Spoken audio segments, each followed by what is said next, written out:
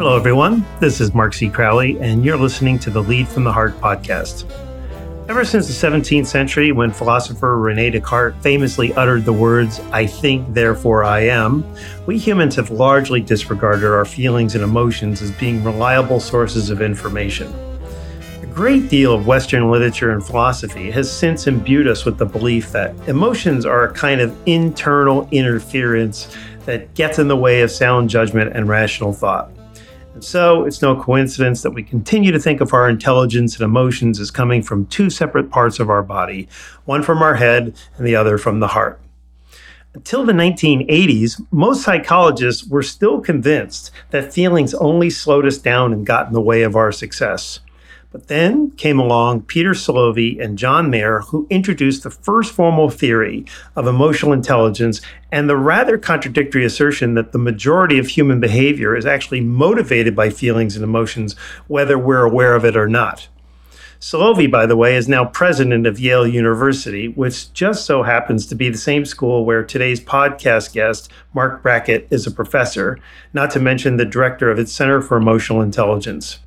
I'm excited to have Marc join us today because his own research and compelling work provides phenomenal confirmation for two of the foundational ideas behind the Lead from the Heart philosophy: the understanding that feelings and emotions drive human behavior and therefore employee workplace performance, and the belief that when people routinely experience positive emotions at work, they're naturally and reflexively influenced to be more engaged, creative, committed, and productive. Marc's new book, Permission to Feel: Unlocking the Power of Emotions to Help Our Kids, Ourselves, and Our Society Thrive, debuted this week at number 3 on the New York Times bestseller list. And in it, he asserts that emotions are the most powerful force inside the workplace, as they are in every endeavor. And to quote Stanford's Carol Dweck, in her review of Permission to Feel, she wrote, "We often create a false dichotomy between thinking and feeling. In this dichotomy, thinking is important, strong, and adaptive, but feeling is not. Marc Brackett shows us how emotions and our ability to feel, understand, and use them are key to fulfilling our potential." I'm very much convinced that most workplace leaders still greatly underestimate how much feelings and emotions shape human behavior. One reason we've been very slow to change our management practices and restore employee engagement all around the world. And so it's through this discussion with Marc Brackett that I now hope to change many minds and hearts. And with that, I would like to welcome you to the podcast, Marc Brackett. Thank you. I'm excited to be here, Mark. Well, thank you. We're doing this very late at night for you, and I'm excited that you're here. And I want to get right into your book. And very early in it, Marc, you write that, and I'll quote you, "Our emotions are a big part, maybe the biggest part, of what makes us human. And yet we go through life trying hard to pretend otherwise. We've learned to suppress even the most urgent messages from deep inside our beings." So let's start there. How did we come to believe that emotions are the enemy of the people? And I'll add, this belief is especially widespread in business, where we still believe that reason and cognition are our higher powers and the head must always dominate the heart. So let's start there. I think this is a historical question. For example, in psychology, I'll just say to the late 1800s, emotions were seen as noise. They were the error in research because they were not objective like behavior. We haven't really become able to measure emotional intelligence as a set of skills as well as we'd like to. Whereas for cognition, by way of example, we've got IQ tests, and they predict things. Mm-hmm. So I think, A, it's this idea that emotions were not measurable. They were kind of noise or error. I think B is something deeper, which is that oftentimes we see emotions as being weak. There's sayings like, rule your feelings or they'll rule you, which is the opposite of emotional intelligence. We're saying, no, emotions are information. And when used wisely, they help you to achieve all your goals. But historically, emotions were seen mostly as weak. So let me take a step back and ask the question I probably should have started with, which is, what made you an expert in emotions? What drove this study? What motivated you to devote your life's work to this? Yeah, well, I had a difficult childhood, as I write about in my book. I had abuse in my childhood. I was bullied quite badly as a kid. And by way of example, the abuser basically threatened me not to say what was happening. So I had to hold all this trauma inside of me. I had two loving parents, but both of them had their own issues because they never had training in emotional intelligence. And so my mom was very anxious. She would get nervous all the time and say things like, oh my goodness, I can't believe that's happening. What's bullying? And don't worry, your mother loves you. I'm like, okay, I'm not sure that's going to be helpful. And then my father was a very strong, tough guy. And so his response was, son, toughen up, toughen up. It's funny, I now have a 5th-degree black belt, and I say still that I'm not a tough guy. So my point in sharing these anecdotes is that I grew up in a family and had situations in my life where I did not have the permission to feel. I didn't have the opportunity to really learn how I was feeling. I didn't have the opportunity to talk about my emotions. And guess what happens? Bad things happen, from drug use to self-hatred to eating disorders. The list goes on because our emotions have to go somewhere.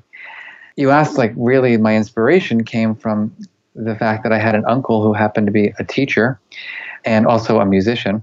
And as fascinating as it may sound, he was building a program to teach kids about emotions through history back in the 1980s. And he was the one adult in my life who asked me that simple yet profound question, which was, how are you feeling?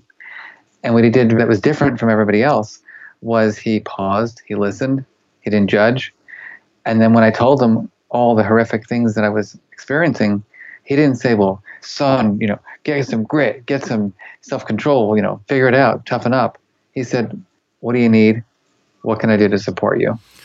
This is sort of, I know the story, obviously. And if you don't mind my saying, just so that the audience knows, because I have read your book, this is sexual abuse that you were also experiencing as a child. So these are some profound hurts, if you will. And I wonder now, looking back, you're at Yale University, you're running this entire center on emotional intelligence for the university. Do you see, were you born with this as a purpose, do you see? How do you put the pieces together in your life that add up to you being where you are right now? Yeah, well, I want to say one thing, because I think a lot of people can't maybe relate to my abuse situation, that it doesn't have to be abuse that makes you feel like you're the only one who knows how you're feeling. There are people who grew up in households where they just don't talk about emotions. They get swiped under the rug. Or they're just in households where there's lots of anger and lots of anxiety. So I think we all have our experiences, but most of us grew up in families where emotions were not really talked about or labeled effectively or managed with, helpful strategies. I get asked that a lot. Well, Mark, you've made it. You're a professor at Yale. And I say, I am fortunate that I made it. I had an uncle who was my hero. My parents, they couldn't really help me, but they did get me to see a therapist. I got involved in martial arts for 25 years of my life. I became a 5th-degree black belt. It was a big part of my life, and learning how to focus and how to have self-esteem. I majored in psychology. I got a doctorate in emotional intelligence, and I've been writing curriculum for 20 years for people from preschoolers to CEOs of companies. So point being is I've spent a lot of time thinking about and helping myself, and then obviously translating that for people across the world. So my point really is that I've dedicated my life to this. I don't think everybody's going to do that. I don't think everybody's going to spend as much time as I have on this. And so my hope is that my book and our center's work can really give people the strategies and the tools and the skills that they need to understand their emotions and to use them wisely. Okay, very well said. And thank you. I think you put the pieces together very well. And I think the clear point that you made is that we're all pretty much in this, even if we didn't have quite the experience of abuse that you had. And I think that's a very thoughtful way to set this up. I want to go back to something that I read, which sort of stunned me in your book, which is that until the 1980s, most psychologists still viewed emotions as, you said, noise, extraneous noise, useless static, I think you wrote in the book. It was believed then, and many still believe it today, that our feelings slow us down and they get in the way of us achieving our goals. And so give us the big picture. What's been discovered about feelings and emotions in the last 30 years? And how specifically they influence our choices and decisions that we make every day? We say in our center that emotions are information, they're data, and they're useful data. All emotions, by the way, not just the positive ones that people like to talk about. Every emotion is a source of information. My anger is about my feelings of injustice. My disappointment is about my expectations. My sense of serenity is about I feel complete. My feelings of happiness are about achieving my goals. But the way we like to think about it is that emotions have to be used wisely. Some people talk about anger as a destructive emotion. Well, I disagree with that adamantly because it's my anger at our education system that motivates me to get up every day and do more research and to talk to more policymakers about making a difference in education. So the point in the larger kind of space of research is that emotions are the drivers of our attention, our memory and learning. Think about it. How you feel right now engaging with me, Mark, is driving your engagement. If you're bored, you're already thinking about the next person you're going to be interviewing. If you're engaged, you're with me, you're here with me right now. The second is decision making. And this is a big one in the workplace because everyone thinks that they're rational beings, but we know for sure that emotions are the drivers of much of the way we decide about things. Best example I have is my own research with teachers. Did a study where I randomly assigned teachers to be in a good mood or a bad mood. And then what our team did was we asked them all to grade the exact same essay. And the question is, do you think that the teachers in the good mood versus the bad mood assign different grades? So I'm going to ask you that. What do you think? I'm going to assume they do, yes. Exactly. I mean, now that you know, I'm an emotion scientist, so I'm It's a setup. I think everybody listening could probably guess, but you're going to have to tell us why. Well, here's what's interesting. There was 1 to 2 full grades difference just based on a simple mood induction. Think about a good day, think about a bad day, and then grade the essay. But here's the hard part. At the end of the research, we asked these teachers, do you believe that how you feel had any influence over the way you evaluated that essay? And 87% of the teachers said absolutely not. There's no way that how I felt would have influenced how I evaluated the essay. So what that tells us is that how we feel each day is a bias. It's biasing the way we evaluate things, and that's happening outside of conscious awareness. But here's the good news. There is an antidote. Do you want to guess what the antidote is? No. I already know what it is. You go ahead and tell me. It's just self-awareness. It's actually labeling your feelings. So it's saying, you know what? Wow, writing about a bad day really put me in a bad mood. Once you attribute your emotion to its cause, what research shows is that it no longer has that unconscious influence over future outcomes. Well, let me ask you a question before you go too much further here, because we're going to get into the labeling here in a moment.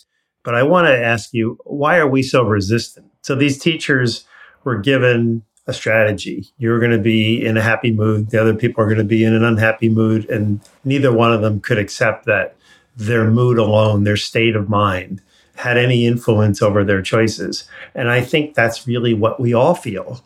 So it's not just teachers. And I need to know why. Why are we so resistant? Because think about that. That says that we have an unconscious bias. That says that we have no free will. Like no one wants to believe that about themselves. It's that simple. Wow. Okay. So throughout your book, you asked the reader, like almost every chapter, I think you began with it, how are you feeling today? And you've discovered that while there are literally hundreds of words that we can use to describe our feelings, I tried this out today on a friend of mine. I go, how are you today? And he goes, fine. And that's what you said. Is it fine or busy or stressed out, I guess, but that's the menu, A, B, or C. And so what are ways that we can all become better at labeling our emotions, since you set this up a second ago, and cultivate the wide vocabulary that you've just demonstrated? Yeah, I think I want to just throw something in here, which is people have asked me, why is your book called Permission to Feel? And why didn't you write a book called Emotional Intelligence? And I said, because there's 500 books on emotional intelligence now. Mm-hmm. And yet when I ask people while I run around the world how you're feeling, they can't tell me how they're feeling. So while we have all this information about emotional intelligence out there and people see it as an important skill, nobody's actually developing it. So this vocabulary piece, we have a tool that we call the Mood Meter. It was developed by my colleague David Caruso and myself. And the Mood Meter helps us build awareness around emotions. And it's based on a theory called the circumplex model of emotion. Put simply, it's a 4 quadrants, and the yellow is about feeling high energy, pleasant emotions, and the green is about pleasant emotions that are low in energy, and the red and the blue are the unpleasant ones that are high or low in energy. And essentially what this tool does is it helps us to take a pause and say, okay, am I feeling pleasant or am I unpleasant? Is my energy high or is my energy low? And then when you consider the physiological aspect of your state and the cognitive aspect of your state, or the appraisal of the situation, you fall basically in one of these 4 quadrants. And then what we say is, okay, you go from the color, I'm feeling yellow, high energy, pleasant. All right, why are you feeling that way? What happened? Oh, I'm doing an interview with this great guy, Mark. Oh, boom, I'm excited. Oh, I just found out someone's very ill in my family. Oh, I'm feeling sad. Oh, someone just made fun of me. I'm angry. So we find that labeling our emotions comes out of paying attention to what's happening in our minds and bodies, and then considering where that feeling is coming from. I have it out in front of me. Obviously, the audience can't see it, but this was something that I think you just have to read the book to see it. What I really loved about it, and love about it in the present tense, is just how many different words there are to describe how we're feeling. So that yellow quadrant, that high energy, high pleasantness, is words like lively and happy and proud and thrilled.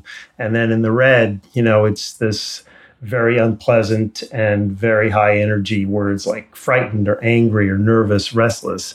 And this is very powerful for people to understand, because you go from saying, well, I'm fine, or I'm stressed, or I'm rushed, something that just is very non-descriptive, to something that's inherently extremely descriptive.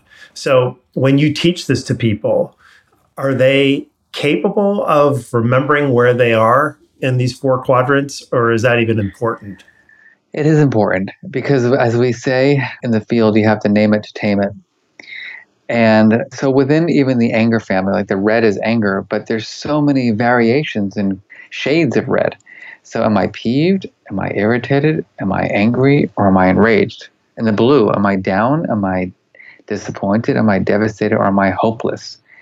And even the happy, am I feeling pleased, content, happy, or ecstatic? And it sounds overly simplistic, but having that granularity is critically important to helping us figure out what to do with our feelings.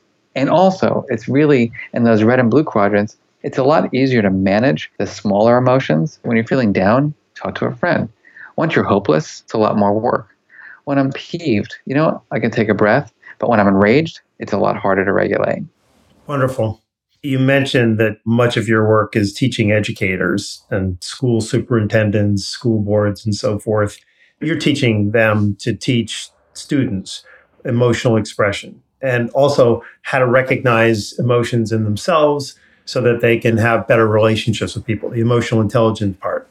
And so because you seem so focused on education, I want to ask you, how does this apply to workplace leadership? Everything that you've learned, everything that you're teaching, tell us how it translates. And if the answer is yes, that it clearly translates into how we manage and also the engagement of people. Tell us why mastering these skills is really essential to our overall effectiveness, both, I suppose, as an employee, but ultimately as a leader. Well, what's happened over the last couple of years is that we've gotten so much interest in our work from companies, from Facebook to trucking companies to hospitals to financial firms, that we actually have a new company called OJ Life Lab. It's OJI Life Lab. And we have translated all of the science of emotional intelligence, all the tools that we built for schools for people in the workplace. So actually we've been there now and we're doing important work in that space. And the funny thing is, and I'm a little hesitant to say this, but the principal of the school is a leader, just like the manager in Facebook or in Goldman Sachs.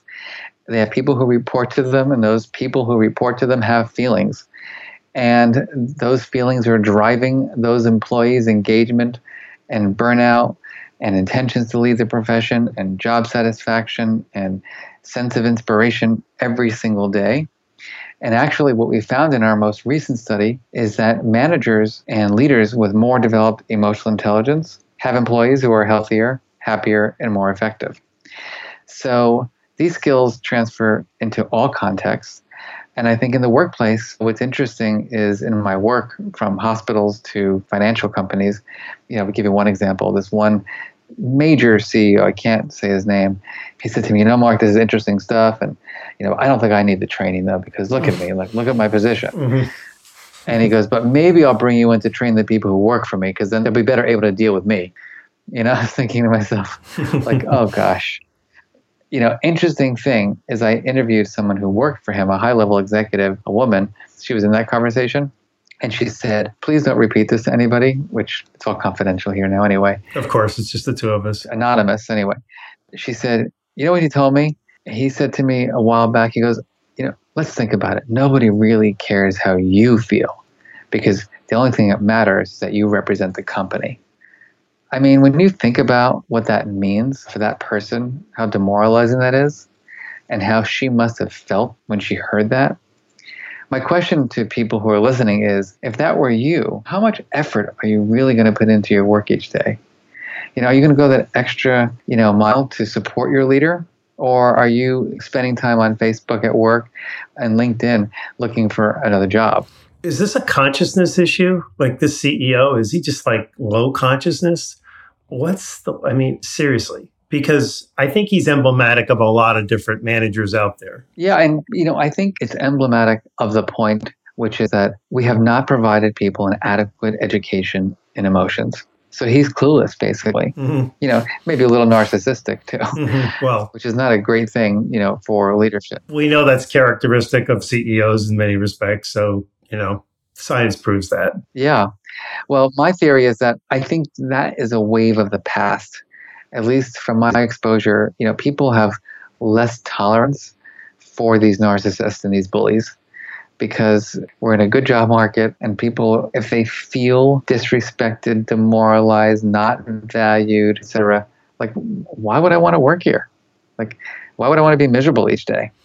Well, I'll shift into that and say that, we know for the last 13, 14 months, at least in America, and we've got, this is clearly true of other countries, but I'm specifically citing the American stats, which show that the number of people that have quit their jobs month to month over the last 14, 15 months is at record levels. It's near 3% of the workforce every month. So it's like 2.5, 2.6, 2.7 million people.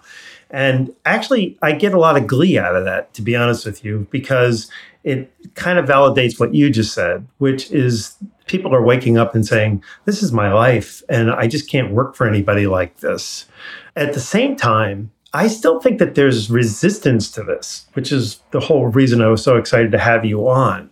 And so what's your big argument for take a look at yourself here, not just take a look at others? Don't apply this to the other people, but take a look at how you can master this, because it's really critical to your leadership career. Well, leaders have to be obviously in a good place themselves, but I think the best leaders are focused on making sure they understand how other people feel and making sure that they're creating a positive culture and climate for the people that work for them. And it starts with you. If I, as a director of a center, don't care about how the people feel in my workplace, things are just going to go downhill. If I'm not concerned about, I always say, what keeps me up at night is rarely the competence of anyone who works at our center. We have really smart people who work for us. What I think about is when this person comes in, how do they feel, when they report to me? How do they feel on their team? Because I know from my research that how they feel is driving so much of their success. And obviously that cumulatively affects the success of our center and our work. So I still go with the fact that, yes, we have to put our mask on and take care of ourselves first. But in a leadership position, we have to quickly be thinking about other people. I mean, that's just a profound validation for what this entire podcast is. So thank you very much for that. You said something a few minutes ago that feelings are a form of information, and that by understanding this information, we can all make our most informed decisions. So I want to get into your methodology. Sure. And you call this the 5 skills of being an emotional scientist, which sounds much more complicated than it is. It's actually rather simple, straightforward, and brilliant all at the same time. So I'm just going to turn it over to you and ask if you can give an overview of what you call your ruler process. Of course. So the way I think about emotional intelligence is there are these skills. And I should say that I was very lucky to be trained by the two theorists who founded the concept of emotional intelligence, Peter Salovey, who's now the president of Yale, and Jack Mayer, who is a professor at the University of New Hampshire. So Ruler is an outgrowth of their theoretical model. And R stands for recognizing emotions in oneself and others. Really paying attention to what's happening in our brains and bodies, really paying attention to what people are expressing in terms of their facial expressions, body language, vocal tones, touch. The second is understanding emotions, knowing where my feelings are coming from, understanding that anger is about injustice and disappointment is about unmet expectations and fear is about danger and anxiety is about uncertainty. There's a lot to learn about emotion. Labeling it is getting precise. If I'm in the anxious state, well, am I anxious? Am I worried? Am I overwhelmed? Am I panicked? Because there's differences between these different emotions. So we call those first three skills the R, the U, and the L. Those are the skills that help us make meaning out of our own and other people's emotions. Then the big question is, what do I do with this information? Am I in a workplace that I can express my feelings? Am I in a home where I can express my feelings? And there are rules around that. We know that power influences whether or not people express their emotions. We know that gender influences whether or not people express their emotions. We know that race affects these expressions. So that's important for us to understand. There's an equity issue in terms of who has the privilege to express their feelings in a workplace in particular, right? The big boss can slam their hand down and say, get the blank out of here. And for some people, that would be acceptable, right? If the subordinate comes in and does that, they get fired. And then the final is regulation.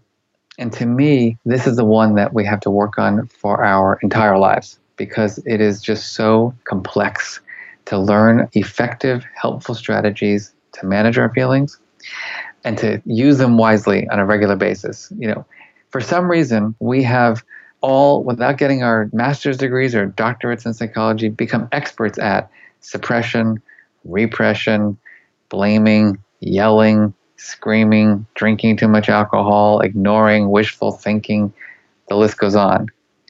But when it comes time to using effective strategies like positive self-talk, reappraisal, two are the most research-based ones, for some reason we fail at it all the time. Our default is that negative self-talk or the extra alcoholic beverage or not getting up to exercise. And so I think that most of our lives, in terms of building emotional intelligence, once we get the labeling and we feel we have the permission to express, is spent developing the strategies to regulate them, refining them, and then practicing them for a lifetime. So let me just summarize them. The first one is recognizing them. So you're identifying the emotion. Yep. That you're having it, understanding it, which is what's creating this, what's causing this, labeling it, which is inherently clear, expressing it, so being able to say, this is what I'm feeling, and then regulating it. I want to start with recognizing. And so I'm a leader, and you've already said that it's essential that we understand how people are feeling. Is our technology interfering, our fast pace? Do we have to slow down and put our devices down in order to connect with people on a level that allow us to do this? Can you do it superficially, or does it really need attention and a clear mindset that this is what you're trying to do? It needs intention. Here I'm the director of the Center for Emotional Intelligence, and I'm like ready to blow up because I'm just running around all the time. Rarely do we take that moment to just take that breath and say, all right, how am I feeling about what just happened? Wow, feeling really overwhelmed by that meeting, or wow, I'm really stressed out about this thing that's happening, or really disappointed in that colleague. And then just attribute a label to that previous experience so that we can be present, for example, like I'm trying to be in this podcast. And it's hard because we're not trained to pause. We're trained to just go, go, go, go, go. And I think for many people, transitions are the best place to do this because, if you have children or in a relationship, you're tired at the end of the day, you're hungry at the end of the day, you're overwhelmed and stressed from the work, and then you go Zoom, you run home and you go open the door to your house and you're overwhelmed. And then boom, your spouse or your partner or whoever, or the kid, starts talking to you and says, are we going for dinner today? You're like, no, get away. And you don't realize that it's because you have not dealt with your feelings. So I can't say enough about the power of pausing, the power of just giving yourself the permission to take a breath and to just check in. It is enormously helpful. I love in your book, you told the story about, I may botch this, but my recollection is that you were describing your mom earlier. But I think what you were saying was it would have been great when you came home pissed off because you didn't pass your karate test and your mom couldn't understand it. And what you would have liked was for somebody to say, hey, why don't you go into your room and just kind of gather yourself a little bit and just kind of think about what you're feeling and then come out and let's talk about that. So it's sort of let you go process it before you process it with me. Am I remembering this correctly? Well, yeah, there's layers to that. So in relationships, right, especially between parents and kids, I came home from karate and I was like, I hate you. I'm never going to karate again. You made me do this. I'm a loser. I went crazy. My mother was activated by that. Who do you think you are talking to me that way? Get to your room. Like, wait till your father gets home. Wow, can't wait for daddy to get home, right? Hear him stomp up the stairs. If I have to tell you one more time to talk to you, if you don't stop talking to your mother that way, it was crazy. Everything's in motion now. Now, what they didn't know was that I was feeling shame, right? That someone had basically made fun of me for failing the test and threatened to beat me up the next day on the way to school. But because the adults who were raising me didn't have the ability to pause and breathe and not respond to my behavior.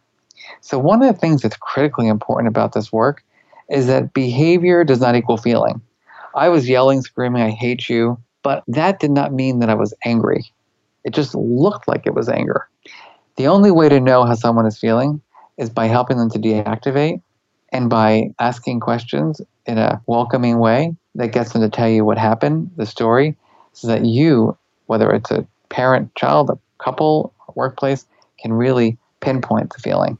So we have, I have to choose my words here, but I'm just going to call it out. I mean, this is hard for men, right? Generally. And it may be hard for people of all sexes. It's just the idea that connecting with your feelings is not something that men tend to be skilled at because we weren't really taught it. We were in many respects taught not to feel, as you said earlier. And so if it's so important that we not only understand our own feelings and how that is influencing us in our thoughts and our behavior, how do we self-identify, not just label, but really feel into other people too, so that we understand how they're feeling, so that it's not just 2 or 3 words of they're happy, they're unhappy, binary, angry, not angry, kind of a thing. How do we really get into sensing where people are so that we can give people what they need in the moment? So I think it's using the skills of ruler, meaning that, the R is not about being accurate, right? You're not going to be perfect at identifying people's emotions because we are trained to mask our feelings and yell and scream when we're feeling anxious, but we're actually angry or whatever it might be. We're trained at doing weird things to express ourselves that don't necessarily correlate with our feelings or our true feelings that we might see from judgments. So I think the first is to just acknowledge, all right, wait a minute. Seems like he's in the red today. If the person is highly activated, you've got to figure out how to deactivate them because the brain will not process the questions when it's activated. So let's take a walk. Let's go for a cup of coffee. Why don't you take a few minutes to gather yourself? You want a glass of water, do a little breathing, just so people can deactivate. And once that happens, then you're just saying, hey, tell me what's going on. And for me, one of my most uncomfortable experiences was that I was bullied on the bus ride going home from school or home from work or class school. And it was grotesque things. Like there was a kid who used to spit on me. It was horrific what I went through as a kid. But I felt such shame about it that I'm not going to tell anybody. Like my father wanted me to be a tough guy, right? So how could a boy allow another kid to spit on him and then share that with his father who's telling him to be a tough guy? Like nothing's working there. So it's the adult's responsibility when it comes to parent-kid to create the setting, to create the context for true, authentic experiences. The only way that's going to happen is if the adult is honest and authentic themselves. And by the way, that happens in the workplace too. I'm a man who obviously runs a center, and I'm very authentic with my staff. I say, I'm really worried about this grant. I think, we're going to be okay, but we've got work to do. Or I'm really disappointed in the way that training went because, I had higher expectations. I thought we could have been on our game better. They've got to see me as someone who is real. They've got to see me as someone who is not just superficial. I think that's such a big part of it, is just getting over the fact that we have to suppress and moving toward a society where the expression of all emotions is just normal. I want to call out the elephant in the ether and reemphasize that there's a lot of cynicism out there around going deeper into feelings and emotions in the workplace, especially as a leader. I will say, in the context of the work that I do, that whenever I mention the word heart, it has this charge from people. It's like, this is soft and weak. And obviously, if you're saying this, you don't get business, you don't get management. I mean, we don't go there.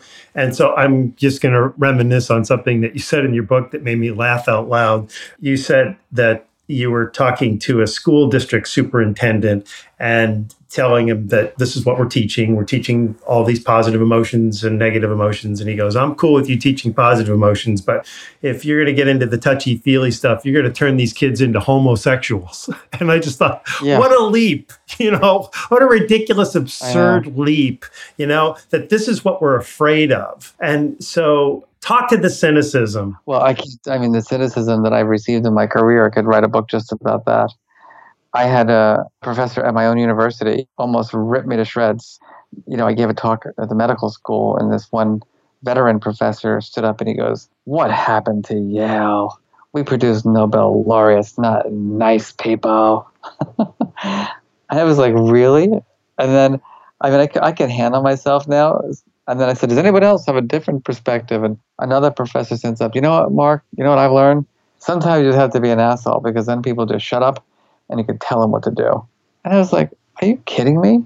Now, what they don't realize, getting back to this example of why it's important at work, the people who report to them hate their jobs. The people who report to them are not giving their best effort. So my response to this, professor was, something, buddy? We'd have a lot more Nobel laureates if you cared about how people felt. You said that in the moment? I didn't say it. All right. Too bad, because that would have been... I know. I fantasized about it on my ride home. Yeah, right. That was my fantasy role play on my ride home. But truthfully, that's the case. Emotions always have a seat at the table. They always do. Every meeting. You can't deny the fact that people have feelings. And so let's just not make it weird. Let's just say, yes, we have feelings. Now, going back to your point in the workplace, certainly you have to know your audience. So you're not going to be like, let's all hold our hands and let's touch our hearts and let's take a breath and let's be compassionate and look our neighbors in the eye. That's not going to work in a Charles Schwab, right? You've got to know how to reach people. And I think that's a big part of being emotionally intelligent, right? Is knowing, how do I present the science of emotion to garner the buy-in from my audience? And there are strategies for that too. So go into that, because we've gotten to a place where we've kind of said, there's still a tremendous amount of cynicism, even in your own university. It's like, what's become of Yale? And I used to be like a really successful leader at a very senior level in an organization that people admired me and said, that guy's like a really great manager. And then I went away and I wrote my book, and the book came out, and the reaction was from a lot of these people, because they never knew what I was doing. They were like, oh, what happened to him? Did he have a religious experience or a spiritual breakdown? They didn't understand that this is how I've been managing people my whole life, and that you could actually understand that by cultivating an appreciation for how people were feeling, and that feelings and emotions are driving their behavior, that if you can give them the experiences that they need, the positive emotions that we know drive engagement and loyalty and productivity, then you're going to get the best out of people. So tell us some of the ways you've learned to do that. How do you keep your people feeling great about working for you and doing the work that they're doing? Well, you'd have to ask them that. I'm not sure I'm the best at it either. It's a work in progress, because life is tough, and sometimes we have grants that come in, sometimes we don't. Sometimes I'm present, sometimes I'm not. Sometimes my stress levels get in the way of me being helpful. But I think it's just acknowledging that, just making it real, letting people know, I'm not in a great place today, and it's not about you. It's just that I've got shit going on. I got to deal with it. All of a sudden, they're like, want to be helpful to you as opposed to think you're a jerk. One of our tools that I write about in my book is this idea of an emotional intelligence charter, which is a simple thing. It's just asking the people on your team, like, how do you want to feel when you're at work? And then just doing simple little exercises each day to help people feel that way more frequently. It's that simple. But if you don't ask the question and you don't know what people are hoping to feel more frequently, then it's hard to know how to change your behavior. Mark, I think we have a special segment on the podcast that we call the Heartbeat Round. So right now, I'd like to take a quick break from our conversation and ask you a series of more personal questions I'm hoping you'll answer quickly and instinctively in a heartbeat, in other words. So you game for this? I'm ready to go. Okay. All right. How are you feeling today is my first question. Yeah, well, that's a tricky one. I'm feeling overwhelmed, tired, relieved, and excited and sleepy. All right. Very well defined. It's 8:45 East Coast time, so you deserve to have all of that. One piece of advice you have for all parents listening in. Be the role model. Don't ask your kids to do something that you cannot demonstrate yourself. A book that profoundly changed your life. Actually, it was the very first book on emotional intelligence because that's when I learned about the scientists, where I then studied emotional intelligence. Was this Daniel Goleman's book or another book? Yes, it was his book. Okay. The trait or behavior that derails the most leadership careers. I'm going to say emotion dysregulation. Depression is now the leading cause of disability worldwide, as you mentioned a minute ago. One way we can reverse it. I think, I'm going to be using the title of my book, We Have to Give People the Permission to Feel. Newspaper or magazine you never miss reading. I'm pretty much a New York Times person. Lesson you wish you'd learned much earlier in life. I'm going to go back to how I regulate emotions effectively. Your synonym for the word heart. Feeling. Favorite musician. This is going to be a funny one, but I like blues and I like gospel. It's Patti LaBelle. Okay. The quality you most admire in other people. Integrity. A cultural value every organization should have. Openness. One subject you believe most of us would be wise to bone up on. History. World leader of any era you most admire. I'm going to say Nelson Mandela. Skill improvement you're working on right now. I am working on being consistent with my exercise. And something you think everyone should do at least once in their life. Go up in a hot air balloon. Really? Yeah. Why not? All right. Just confirming. I say that because I think that we all live in the weeds, and I use the metaphor of being in a hot air balloon all the time to just gain perspective. Terrific. Well, wonderful. That's a great question to end it with. So thank you. Thank you so much, Mark. A couple of years ago, you surveyed 5,000 teachers, and you found that they spend 70% of their work feeling frustrated, overwhelmed, stressed. And so when I read this, I was like, wait a minute, you could survey just about anybody in any occupation and get similar results. That's my theory. So talk about the effect that negative emotions and positive emotions have on people. So when you say, how do you want to feel?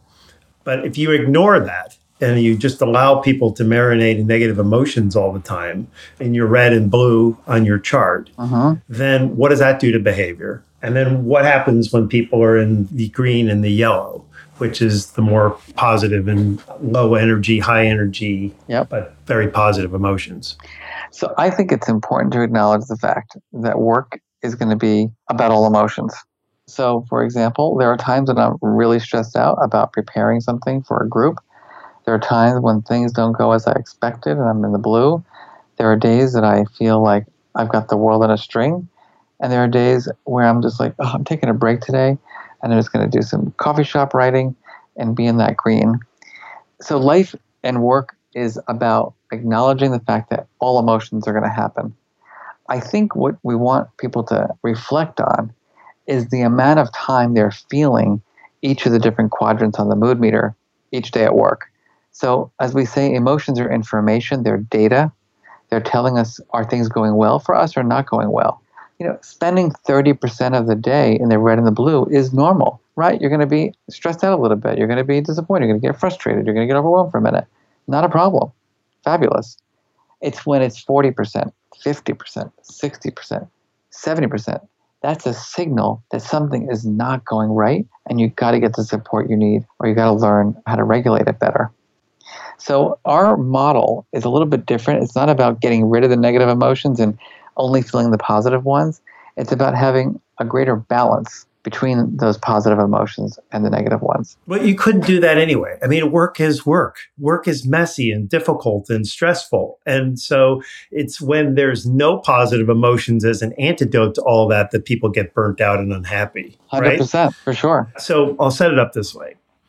You're the principal of a school. Let's just call it K through 8. And you've got, 25, 30 different teachers. And you do a study and you find out that 70% of your teachers who are impacting the children of your community and are the manifestation of everything you're supposed to be doing as the principal, 70% of their day, they're feeling frustrated, overwhelmed, and stressed out. So what would you do? What strategies would you implement in order to turn that around, and not just turn it around like instantaneously or, just to get it back up to positive, but to sustain it that way, to create an environment where it was back in the 30s or 20s instead of the 70s? It's just so many layers here. I'll just give you one example. So in my research with educators, I found the number one emotion was frustration. They're just frustrated.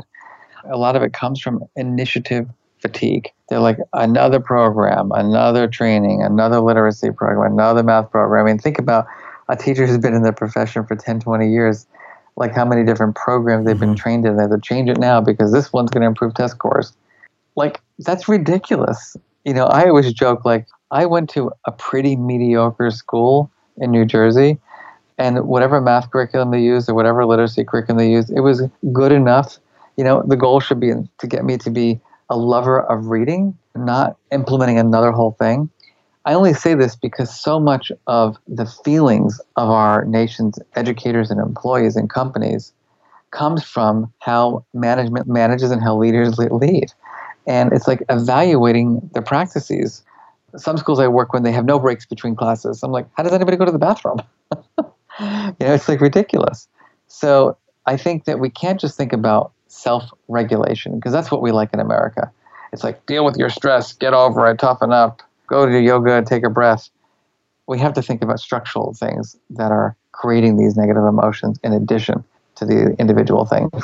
I don't want to pin this down because I know you can anyway, but just generally, is there there was the Lozada ratio, I remember, that I think was disproved, but somehow there was science at some point that suggested that a ratio of X to 1 would be more ideal in terms of sustaining people's engagement. So 3 to 1, 4 to 1, 5 to 1, if you find that, you're going to have people that are engaged at work. If it's 1 to 1, then people are going to be unhappy. Do you have a general sense, without pinning down a number, a manager should be hoping his or her people would fall? I would say, if you're using our mood meter, it's like 70% of the day pleasant emotions, 30% unpleasant emotions. Like, that's a nice ratio. Unfortunately, what the data shows is that it's the opposite. Our high school kids are reporting being tired and bored and stressed 75% of the time.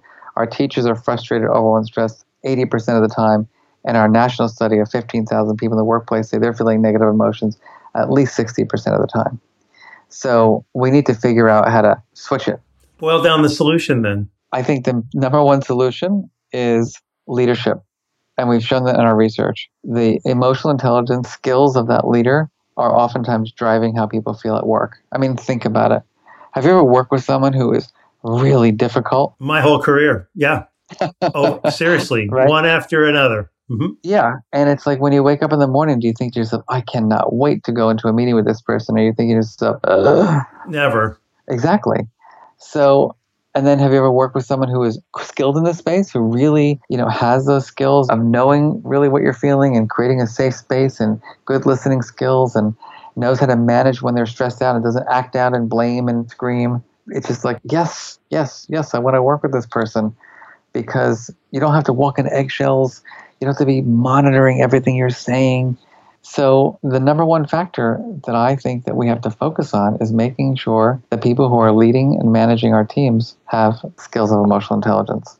And of course, there are other things like salary is a critical factor, and time off for paternity or maternity leave. There's many factors.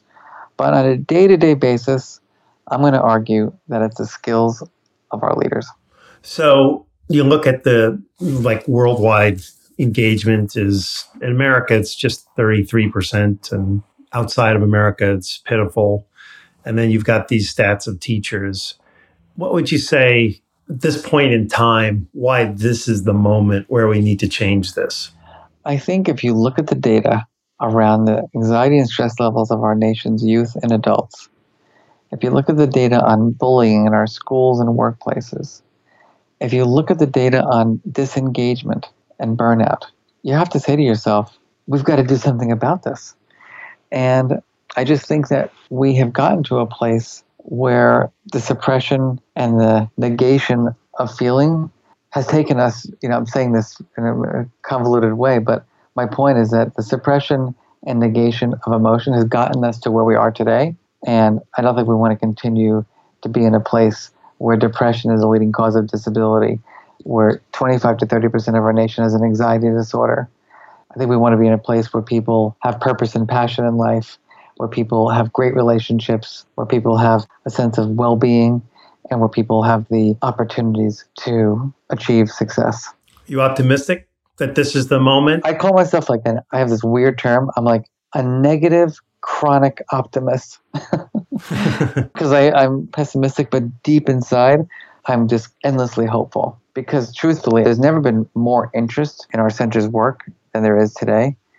I think people are recognizing that success in life is not just about getting, honors courses and straight A's in school or a high salary.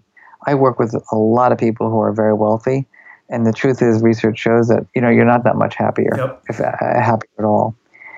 I think that we really are at a point in time where people are going to take seriously social emotional education in schools and the role of social emotional skills in the workplace. Thank you. Yeah.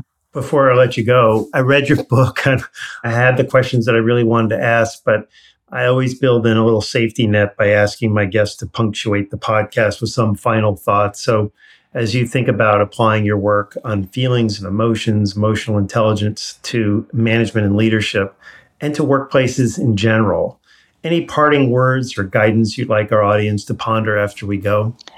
It's ask yourself, am I the role model? Am I demonstrating that I have the skills of emotional intelligence? Am I demonstrating that I am highly self-aware of how I'm feeling and how I'm behaving? And am I demonstrating that I have the skills to manage the full range of emotions effectively to support my team? That's my advice. Thank you. On behalf of my listening audience, Mark, I want to thank you again for joining me on the podcast. This has been a true delight. And congratulations on your new book. It's already doing phenomenally. I hope to see it get to number 1. I appreciate that. I hereby give everyone the permission to feel. Thank you, Mark. Thank you. If you ever get close to a human and human behavior, be ready to get confused. Before we sign off, I have a quick story to share that profoundly validates that the heart is indeed a feeling-sensing organ. And it comes from Dr. Sandeep Jauhar, author of the book called The Heart History. And you may be familiar because he was very recently on the TED stage. Here's the story. In 1980, researchers were studying the effects of a high cholesterol diet on rabbits. And they found it confusing when some rabbits developed much more cardiovascular disease than others, even though they all had the same diet, environment, and genetic makeup. So on a hunch, the researchers divided the rabbits into 2 groups. Both groups continued to be fed the high cholesterol diet, but the first group was allowed to run free outside of their cages, and they were held, petted, talked to, and played with. The second group remained in their cages and were generally left alone. After 1 year, researchers found that the rabbits who received constant love and care had 60% less aortic disease. The conclusion from all of this, says Dr. Jauhar, is that we, quote, can no longer treat the heart as if it were just a machine. We must pay more attention to the importance of emotions on the health and well-being of human hearts, not to mention human behavior overall. As always, I want to thank my wonderful team of supporters, Mr. Ken Boynton, Susan DeRoche, Gary Finnessy, my webmaster Randy Yant, and my producer and editor, Eric Oz. And as always, I leave you with my constant reminder, when you lead from the heart, your people will follow. This is Mark C. Crowley thanking you very much for listening and signing off for now.